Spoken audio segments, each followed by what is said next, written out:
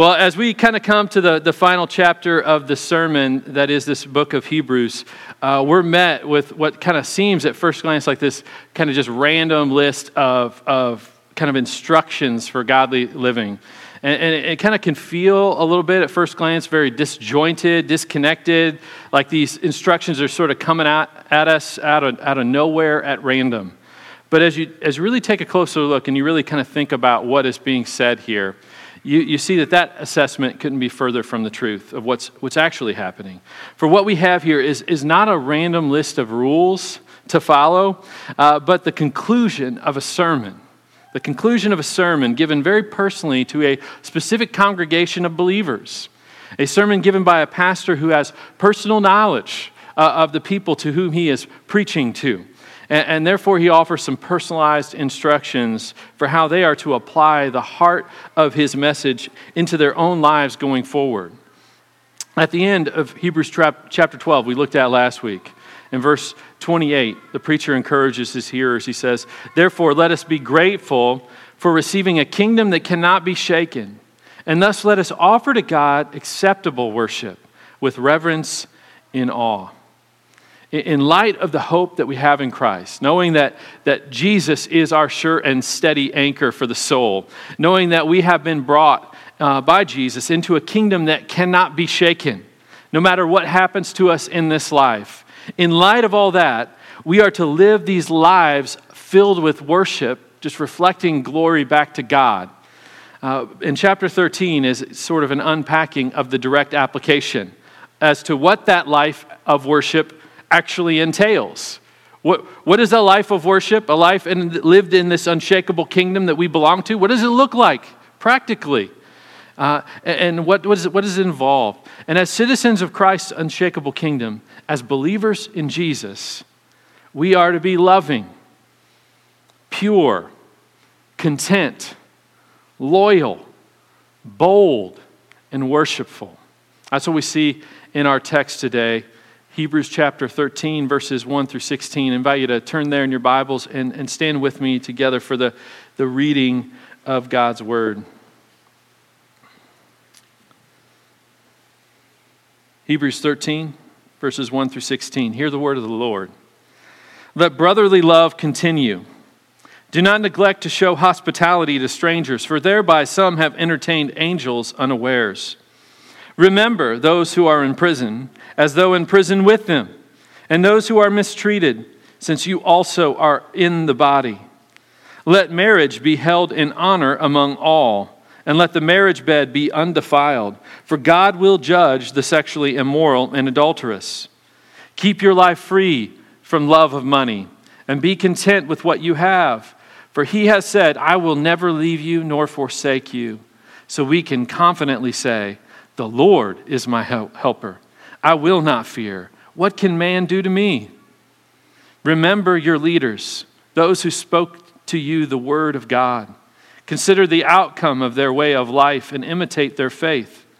Jesus Christ is the same yesterday and today and forever. Do not be led away by diverse and strange teachings, for it is good for the heart to be strengthened by grace, not by foods which have not benefited those devoted to them. We have an altar from which those who serve the tent have no right to eat. For the bodies of those animals whose blood is brought into the holy places by the high priest as a sacrifice for sin are burned outside the camp.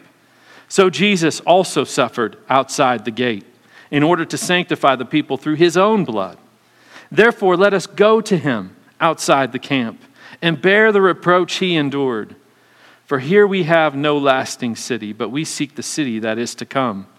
Through him, then, let us continually offer up a sacrifice of praise to God, that is, the fruit of lips that acknowledge his name. Do not neglect to do good and to share what you have, for such sacrifices are pleasing to God." This is the word of the Lord. Let's pray. Heavenly Father, we are grateful for this time to gather together, Lord, to sit under your word. And Lord, we pray that we would have open hearts to hear what you have for us today, to respond to it, to be changed by it. We pray by your grace that you would grip us in such a way that we live lives of worship before you in every way.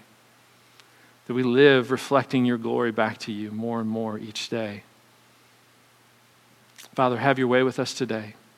We pray in Jesus' name. And all of God's people said, amen. You may have a seat. As citizens of Christ's unshakable kingdom, as believers in Christ, we are to be loving, pure, content, loyal, bold, and worshipful. And if you're counting at home, that's 6, right? 6 points for the 6 Super Bowls that Tom Brady will still only have after tonight, right? 6 points. So that's double the normal sermon for you if you're counting at home, which means, hey, we should be out of here just in time for kickoff. That's why I came dressed ready for the game already. So 6 points, right? 6 instructions.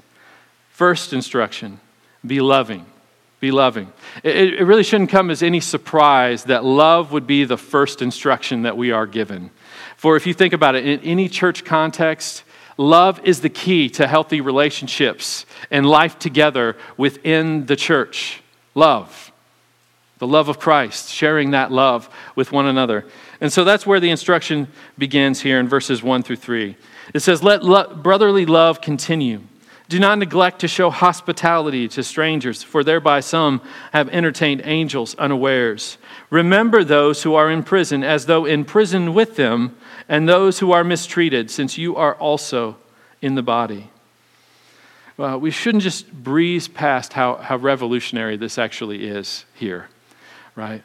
With these words, the preacher of Hebrews, who's been contrasting all throughout this sermon, the old covenant with the new covenant, and the distinction between the old and new covenant, he's really signaling to us this major shift that has taken place within the new covenant from the old, right?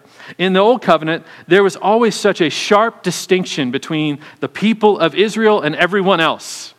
Right, so many of the extra civil kind of regulations, the dietary restrictions, all these sort of things were meant to kind of keep Israel distinct and separated from the rest of the world, the other nations. That distinction was even physically present in the temple itself. Right? To be able to enter into the court of Israel in the temple, you had to be Jewish. If you were not Jewish, if you were a Gentile, someone who's not Jewish, you're not allowed. You're not allowed to go in there. And even beyond that, right, the most holy place, only one Jewish man on one day of the year, the high priest of Israel, on the Day of Atonement, was allowed to enter into the most holy place. Right, to not be a part of the people of Israel would be sort of like if you go into the temple, you equate it with going to the big game. Right? And you get your ticket out and you approach the usher to see, hey, where are my seats at? And you hand the ticket to the usher, and the usher then instructs you, your seats, friend, are out here in the parking lot. Right? That's where you get to go. Right? You're not going to be able to engage with anything that's really happening if you're not a part of the people of Israel. If you weren't Jewish, you couldn't really come into where you can engage with much of anything at all. But we are to let brotherly love continue. And that word brotherly stands out. And it begs the question, who is my brother? Who is my brother? Who's my sister?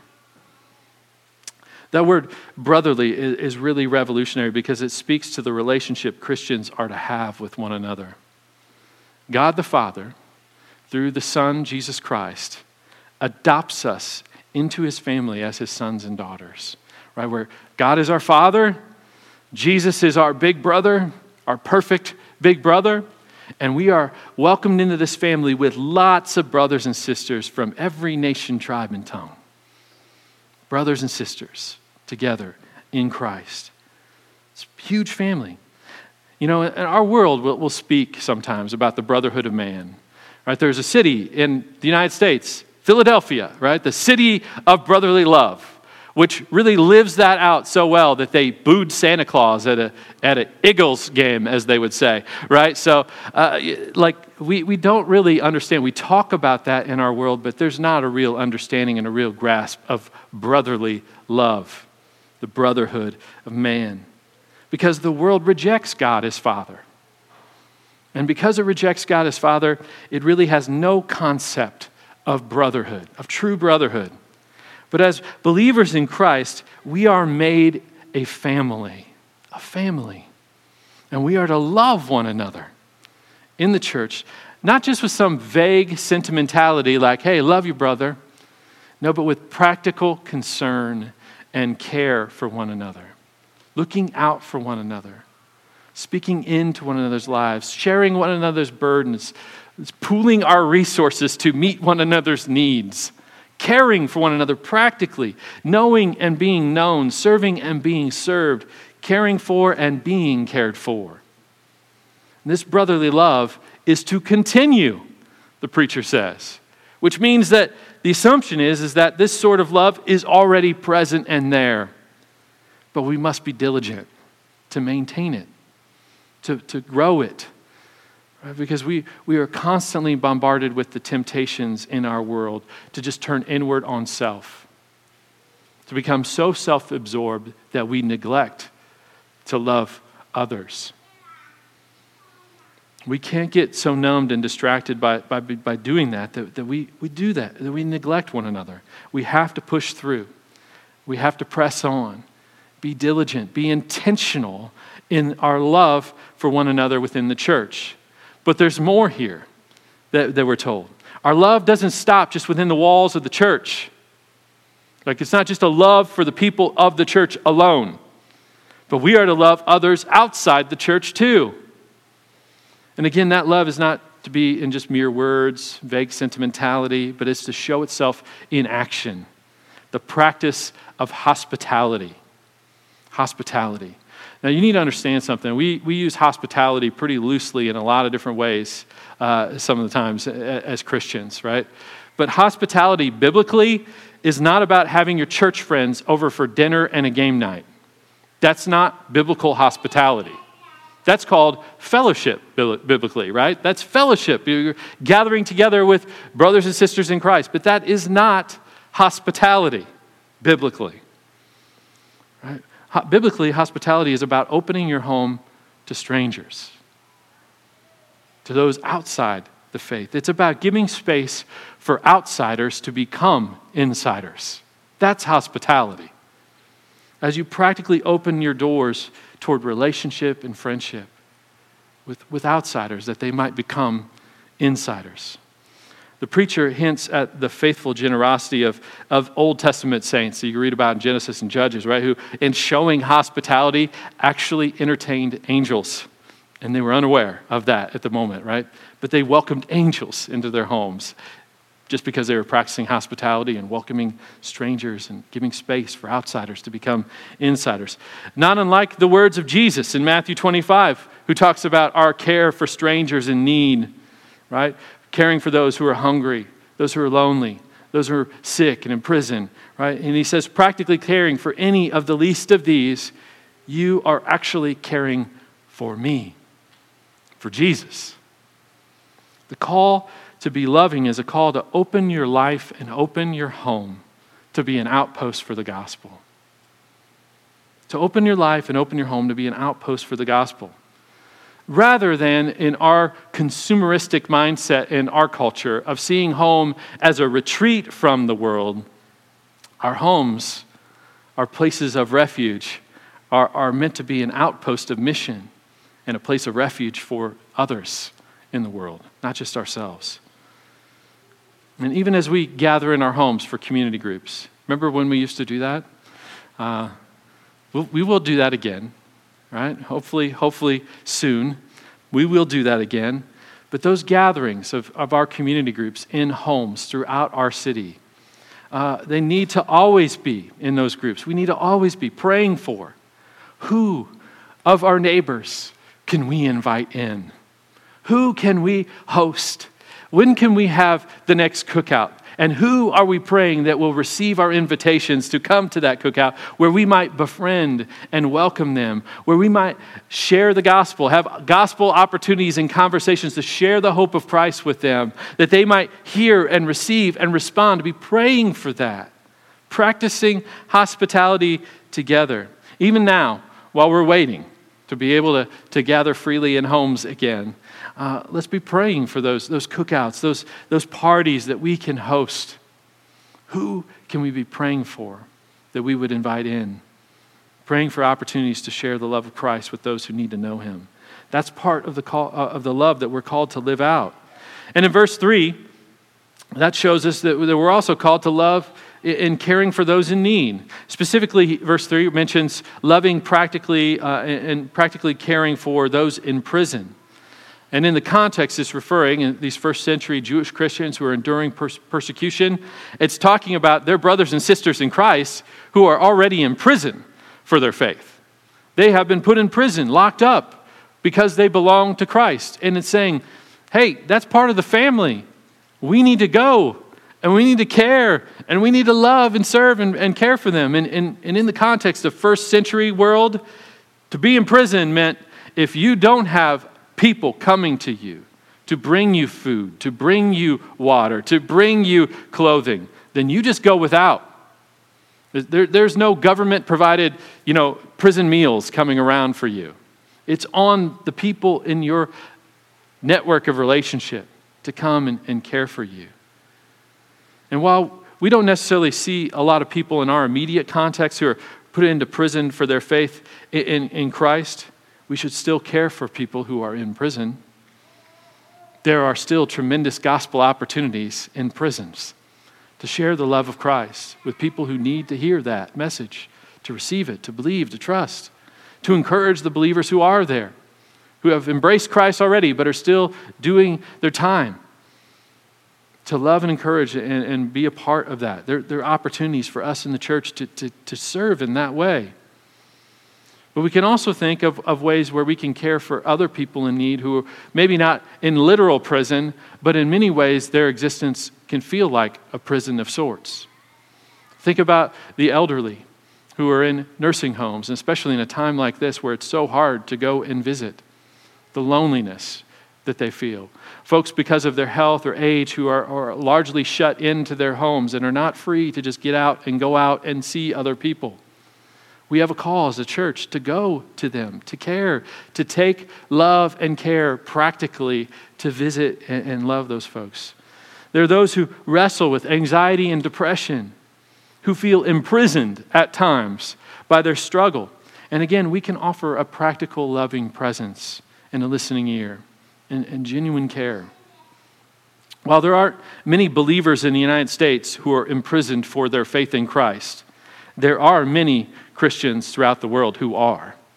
Many Christians who have been wrongfully imprisoned just because they claim Christ, who have been killed and martyred for their faith in Jesus. And while not all of us have the ability to go to those places, especially in this season, to go and to visit, we can faithfully pray for and advocate for those fellow believers, those fellow family members of ours in places around the world suffering because of their faith in Jesus. Our love should care practically for others in need.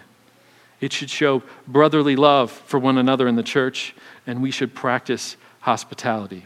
It's the first instruction, the foundational instruction, and the others sort of build off of that. The second, be pure. Be pure. Look at verse 4. Let marriage be held in honor among all, and let the marriage bed be undefiled, for God will judge the sexually immoral and adulterous. Every Christian, every believer in Christ, married or single, is to have a high view of marriage, a holy view of marriage, God's view of marriage. And we live in a time where in our culture, sadly, even in the church, divorce rates are pretty much mirror the divorce rates of our culture, both within the church and outside the church. They're very similar, about the same. And we live in a culture that in so many ways just disdains marriage increasingly. It encourages people, why bother? It's just a piece of paper. Just move in, hook up, live together. That labels things that God does not call marriage, but calls sin as marriage. Right? We live in a culture that considers about any sort of sexual restraint as ridiculous, foolishness.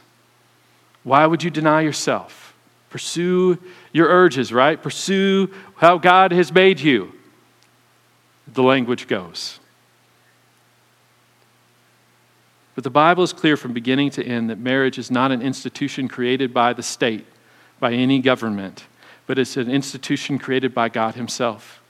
In Genesis chapter 2, we see God creating marriage, bringing, literally sort of walking down the aisle, the first woman, bringing her to the first man in the covenant of marriage. And he defines marriage as a covenant relationship in his scriptures between one man and one woman for life. God is often painted as a prude when it comes to sex. Right, that like God created us male and female with the parts that he gives us, and sort of turned his back on the first man and woman, and then all of a sudden turned back around. It's like, what are you doing? Why are you doing that? That's not how God is, right? He created sex. He created our bodies as they are to feel the pleasure that they feel. Right? He created us. God is not a prude. As you read through the scriptures, God is not a prude about sex. He's created it as a good gift in the right context, in the context that he created it for, which is that of marriage between one man and one woman for life. And God grants real freedom, true and real freedom to the marriage bed. Right? He's not a prude. You see, the world sees sexual freedom. Like marriage is slavery, imprisonment, right? Bondage. I'm chained to one person for the rest of my life. But freedom in our culture is I can go home and sleep with whoever I want to tonight. That's what our culture says. But it's a lie. It's a lie. The freedom of our culture is actually a slavery. A fish out of water is not free from the water. It's not free. It is enslaved to suffering and eventual death because it's not constrained to the water where it was meant to flourish. It's the same way with us and sexuality and relationship. Within the context and the covenant of marriage, we are made to flourish and enjoy real freedom. But outside that covenant, outside that context, is suffering and real slavery. It's a slavery to performance, where you nonstop, did I do it right? Did I please them? Will they approve of me tomorrow? Will they come back tomorrow? Will they leave? That is a slavery, friends. But the covenant of marriage gives a real freedom, like the water for the fish, to flourish. Freedom. In the context of marriage, where sex is an expression of covenant love, there's a freedom for spontaneity or scheduled intimacy. And young married folks without children, as you have children and as they get older, you'll understand that sometimes it's real romantic to schedule things. It's a freedom to passion and silliness.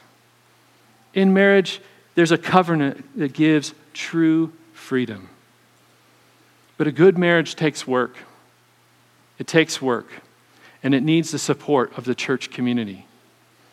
A married couple needs to work at their marriage and work at their intimacy and not simply expect it to happen and be frustrated when it doesn't just happen.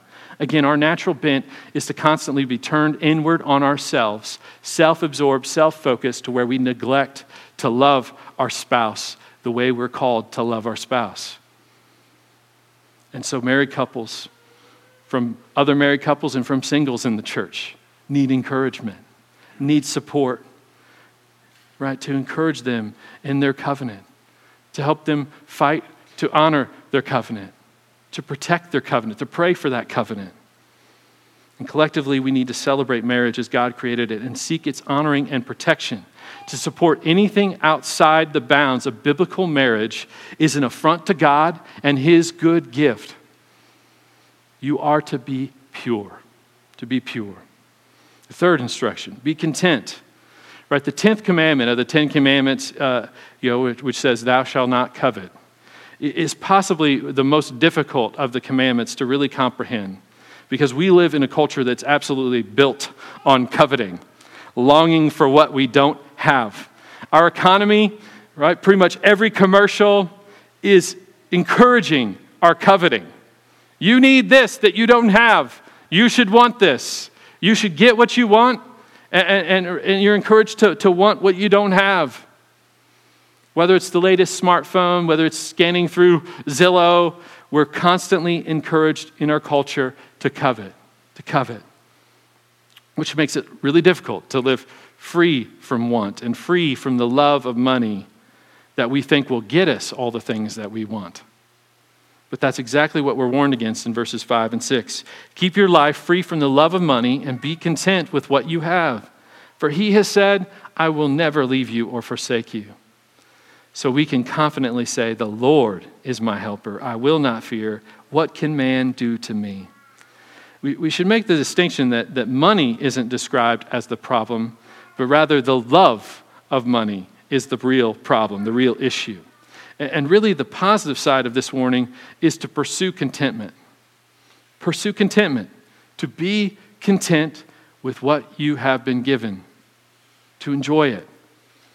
These words of Scripture are not a communist manifesto or any sort of economic philosophy. That's not what's being advocated for here, but rather it's a spiritual principle to live by. The Bible teaches the importance of working hard, of saving, of investing wisely. Those are biblical principles that are taught throughout the Scriptures. It teaches the importance of wisdom in managing the resources that God entrusts to you. But the spiritual principle is that we are to be content with what we have, whether it be much or little. We are to be content, and the reason we are to be content is laid out for us here. We are to be content because the source of our contentment is not in what we possess or acquire for ourselves, but rather contentment comes from serving a God who takes care of us, a God who's faithful to provide for us. Jesus says, consider the lilies of the field, right? Not even Solomon is clothed in the splendor that they are, right? Consider the birds of the air, how he provides and cares. How much more valuable are you than they to God? God promises to never leave or forsake us. A God who promises to sustain us in any situation of abundance or need. And verse 6 makes clear that this contentment is about more than just material provision, because it also speaks to the pressures that come from wanting others' approval, fear of man.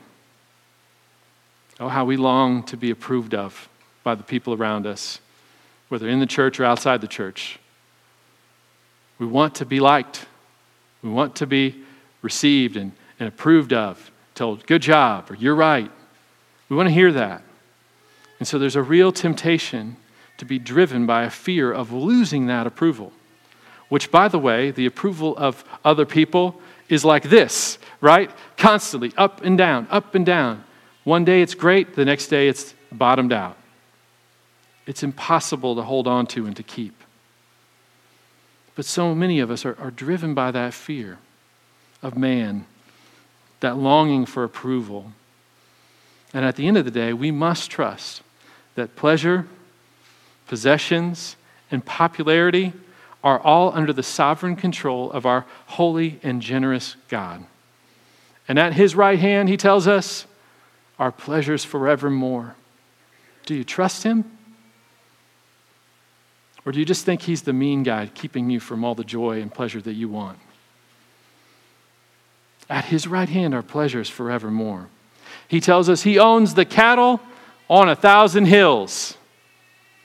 He's able to supply our need anytime. And he tells us that it's his approval alone that in the end really matters. And it's his approval that if you are in Christ, you cannot lose. You have it. You cannot be separated from it. He delights over you.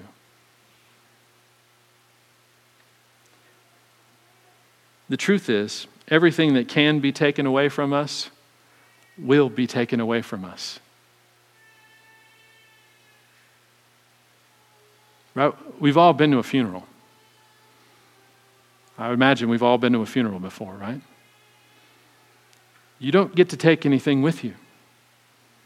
In the end, it's all going to go to someone else.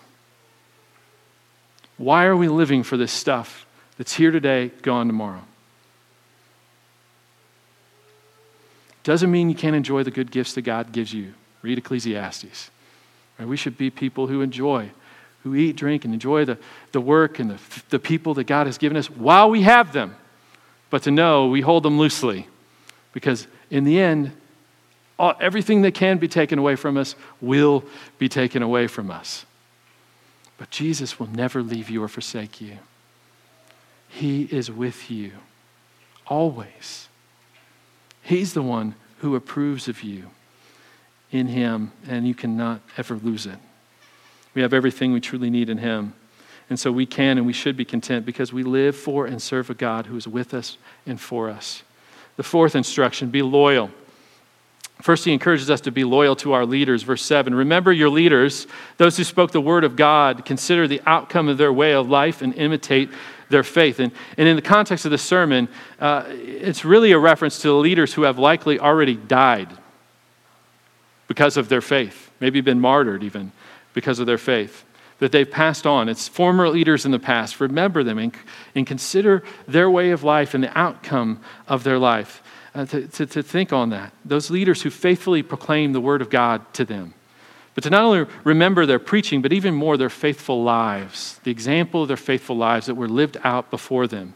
Dallas Willard has this great quote kind of addressed to pastors and church leaders where he talks about there's a reality, and it's a good word for people like me, that most people won't remember anything you said in a sermon later down the road. Right? Most of you won't remember hardly a word of this later tonight. Right? You'll forget it. But people will absolutely remember the kind of person that you were as you were caring for them, as you were ministering to them, as you were teaching them, as you were walking through life with them. They will absolutely remember that. And that's sort of the mindset of this verse.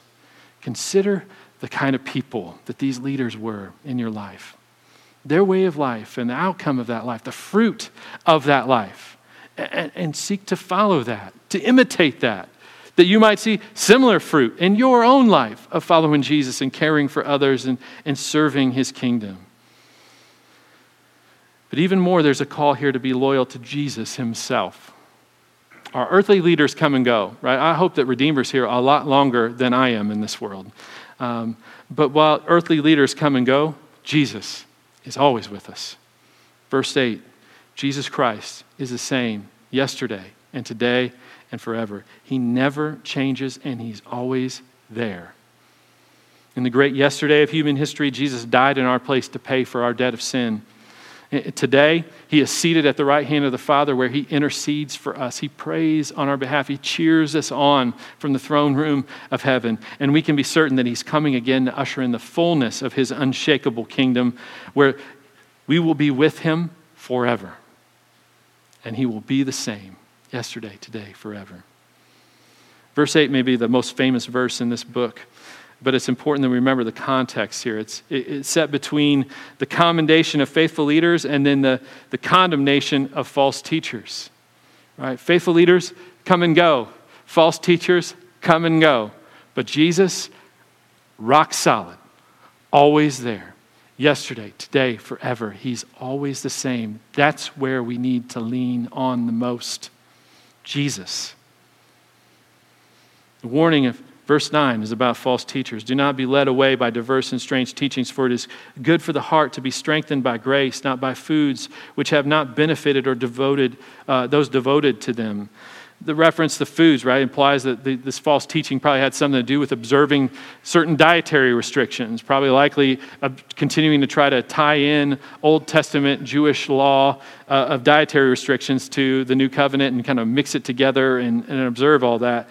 That's some speculation, but it has something to do with food. But regardless, the point is that it is grace that strengthens the believer. Not ascribing to a certain set of rules or avoiding certain food or drink, but it's grace, the grace of Jesus that strengthens the believer. The believer is to be loyal to Jesus and his word. But the real danger for us in a time where so many people are biblically illiterate and just starved of God's word because we don't consume it, we don't read it for ourselves, the danger is that we can easily be swept away by teachings that cater to our itching ears. And we don't have the background and the understanding to say, oh, that doesn't actually line up with what God's word says. That's wrong. We must be careful that we're not deceived by some false gospel that promotes we justify ourselves by what we think or what we say or what we do or how we vote, no matter what way you vote. But we must remember that it is Christ alone that justifies and declares us righteous before God's throne. Verses 10 through 12, right? We have an altar from which those who serve the tent have no right to eat, for the bodies of those animals whose blood is brought into the holy places by the high priest as a sacrifice for sin are burned outside the camp. So Jesus also suffered outside the gate in order to sanctify the people through his own blood. What does this mean? Right? We would never really give much thought to this, but the bodies of the animals of the Old Testament sacrifices, the bodies were taken outside of the city after the shedding of the blood, and they were burned because it would have defiled the city to have burned their bodies within the walls of the city. But just like these sacrifices, Jesus himself also suffered outside the gate of Jerusalem. He carried his cross to Golgotha, outside the gates. But his suffering outside the gates is superior because of what it accomplishes. Jesus suffered outside the gates that he might sanctify his people by his own blood. It's his blood that makes us holy, not our behavior, not what we do or don't do, but what Jesus did. That's what makes us righteous before God, right? Just as Jordan was sharing with us earlier in the liturgy, right? We don't measure up, but he's measured up for us. He's the one who is our perfect righteousness. We are strengthened by grace through faith in him, and so we are to remain loyal to Jesus and to his word. Fifth instruction, be bold. I told you, right before kickoff, we'll be done. Be bold, right? The preacher continues, verses 13 and 14. Therefore, let us go to him outside the camp and bear the reproach he endured. For here we have no lasting city, but we seek the city that is to come.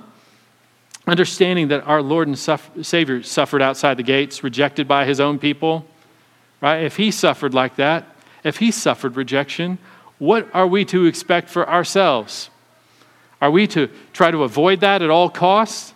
No, the preacher says, believers, you're to go outside the gate too. You must follow Jesus and suffer the rejection that he suffered and be identified with him in his suffering. And that's a call for you and me as well. We must go out to Jesus, not for Jesus, to Jesus. But we must go out to him, for that is where Jesus is. Jesus isn't hunkered down, hiding out inside the walls of the church building. He's out there in the hostile, Christ-rejecting world. That's where he is. And what this highlights is that maybe even the stronger temptation for these believers wasn't so much to fully reject the gospel completely, like to just go full apostate and abandon it, as much as it was to simply become an insular group. Just a holy huddle.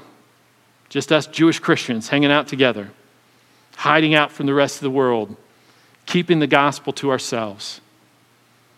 Similarly for us, maybe just as strong as the temptation is from the world to cave in and give up the faith, join in with the culture, is the temptation to hide out as an isolationist group of Christians, to just simply avoid the world altogether. Just avoid it. And in so doing, completely reject and abandon the missional mandate that Jesus himself has commanded us. There's a reality that many Christians don't completely abandon their faith, but rather they hide it to avoid the pushback the world might throw their way. Jesus said, Luke 9:26, he says, "For whoever is ashamed of me and my words, of him will the Son of Man be ashamed when he comes in his glory and the glory of the Father and of the holy angels." Take all this together. This isn't just a warning. It's also a reminder that can encourage us to persevere. For in this world, we have no lasting city. In this world, we have no lasting city, no lasting kingdom. The kingdoms of this world, they come and go. Study your history. They don't last forever. They come and go. You know, our kingdom that we live in will come and go. Maybe not in our lifetime, but it will. They come and go. There is no lasting city in this world. Whatever approval we might find in the world will not last. But in Christ we belong to a city that is to come. The unshakable, eternal kingdom. Right, Jesse? To go out to Jesus and to suffer with him is to know. And I actually love that. So that's not me being mean. I think that was amazing. But yeah. But in Christ, we belong to that city that is to come, the unshakable kingdom. And to go out to Jesus and to suffer with him is to know that when he comes again, he will not be ashamed of us, but he will welcome us to him with open arms. We will hear him say to us on that day, "Well done, good and faithful servant. Well done." That's the approval that matters. That's the approval that lasts. The approval that enables us to risk it all in this world, that we might be bold and go out to Jesus in the world, sharing his message of hope with those who need to hear it. We've been saved not to some safe, holy bubble, but we've been commissioned to join Jesus in boldly taking his message to the ends of the earth. Lastly, sixth instruction, be worshipful. Be worshipful. That's a summation of what we see in these last two verses, 15 and 16. Through him, then, let us continually offer up a sacrifice of praise to God. That is the fruit of lips that acknowledge his name. Do not neglect to do good and to share what you have, for such sacrifices are pleasing to God. Although Jesus is our one perfect, complete, and unrepeatable sacrifice, the preacher tells us there are still other sacrifices that we are to offer up. We still have some sacrifices to make, to give to God daily. They're not sacrifices to attempt to pay for or cover our sins, but sacrifice offered up in response to the fact that our sins have been covered and they have been paid for. 4 sacrifices mentioned here. The sacrifice of thankful praise to God, because Jesus has lived the life we couldn't live, died the death that we deserve. He's been raised victorious over sin and death. Our lives should be a constant echo of just worship and thankfulness. Praise to God for his glorious provision and his grace toward us. No matter how dark the day may be, there should be no day that passes in our lives where we don't give thanks to God. In any day, even the hardest days, there is something, namely Jesus, to give thanks to God for. We can give thanks. So what are you thankful for? Do you ask yourself that regularly? Do you ask your family members, your friends, what are you thankful for? And speak it, right? Speak it. What can you praise God for today? There's never a day we can't give thanks. The second sacrifice is that of unashamed witness, the fruit of lips that acknowledge his name. That is with our mouths, with our voices. But somebody attributes this quote, right, to Francis of Assisi, right? Speak the gospel at all times, and if necessary, use words. Dumb quote. And St. Francis, I guarantee, never said that. He's too smart for that. We need to use our words to give a verbal witness to the goodness of Christ. Not just our lives, our words too. The fruit of lips. With our mouths, with our voices, give witness to others of the finished work of Christ that has rescued us. To share the gospel with our mouths, with our words. We are to share the gospel. To worship Jesus by telling others what he's done for us personally. It's through that testimony that others are invited in, outsiders to become insiders, to know Christ for themselves too. Thirdly, there's a sacrifice of faithful and compassionate service, not neglecting to do good to others. Jesus has served and met our deepest need. We are to use the gifts and the skills that he blesses us with to meet others' needs, practically as he did, caring for physical, practical needs as he did in his ministry.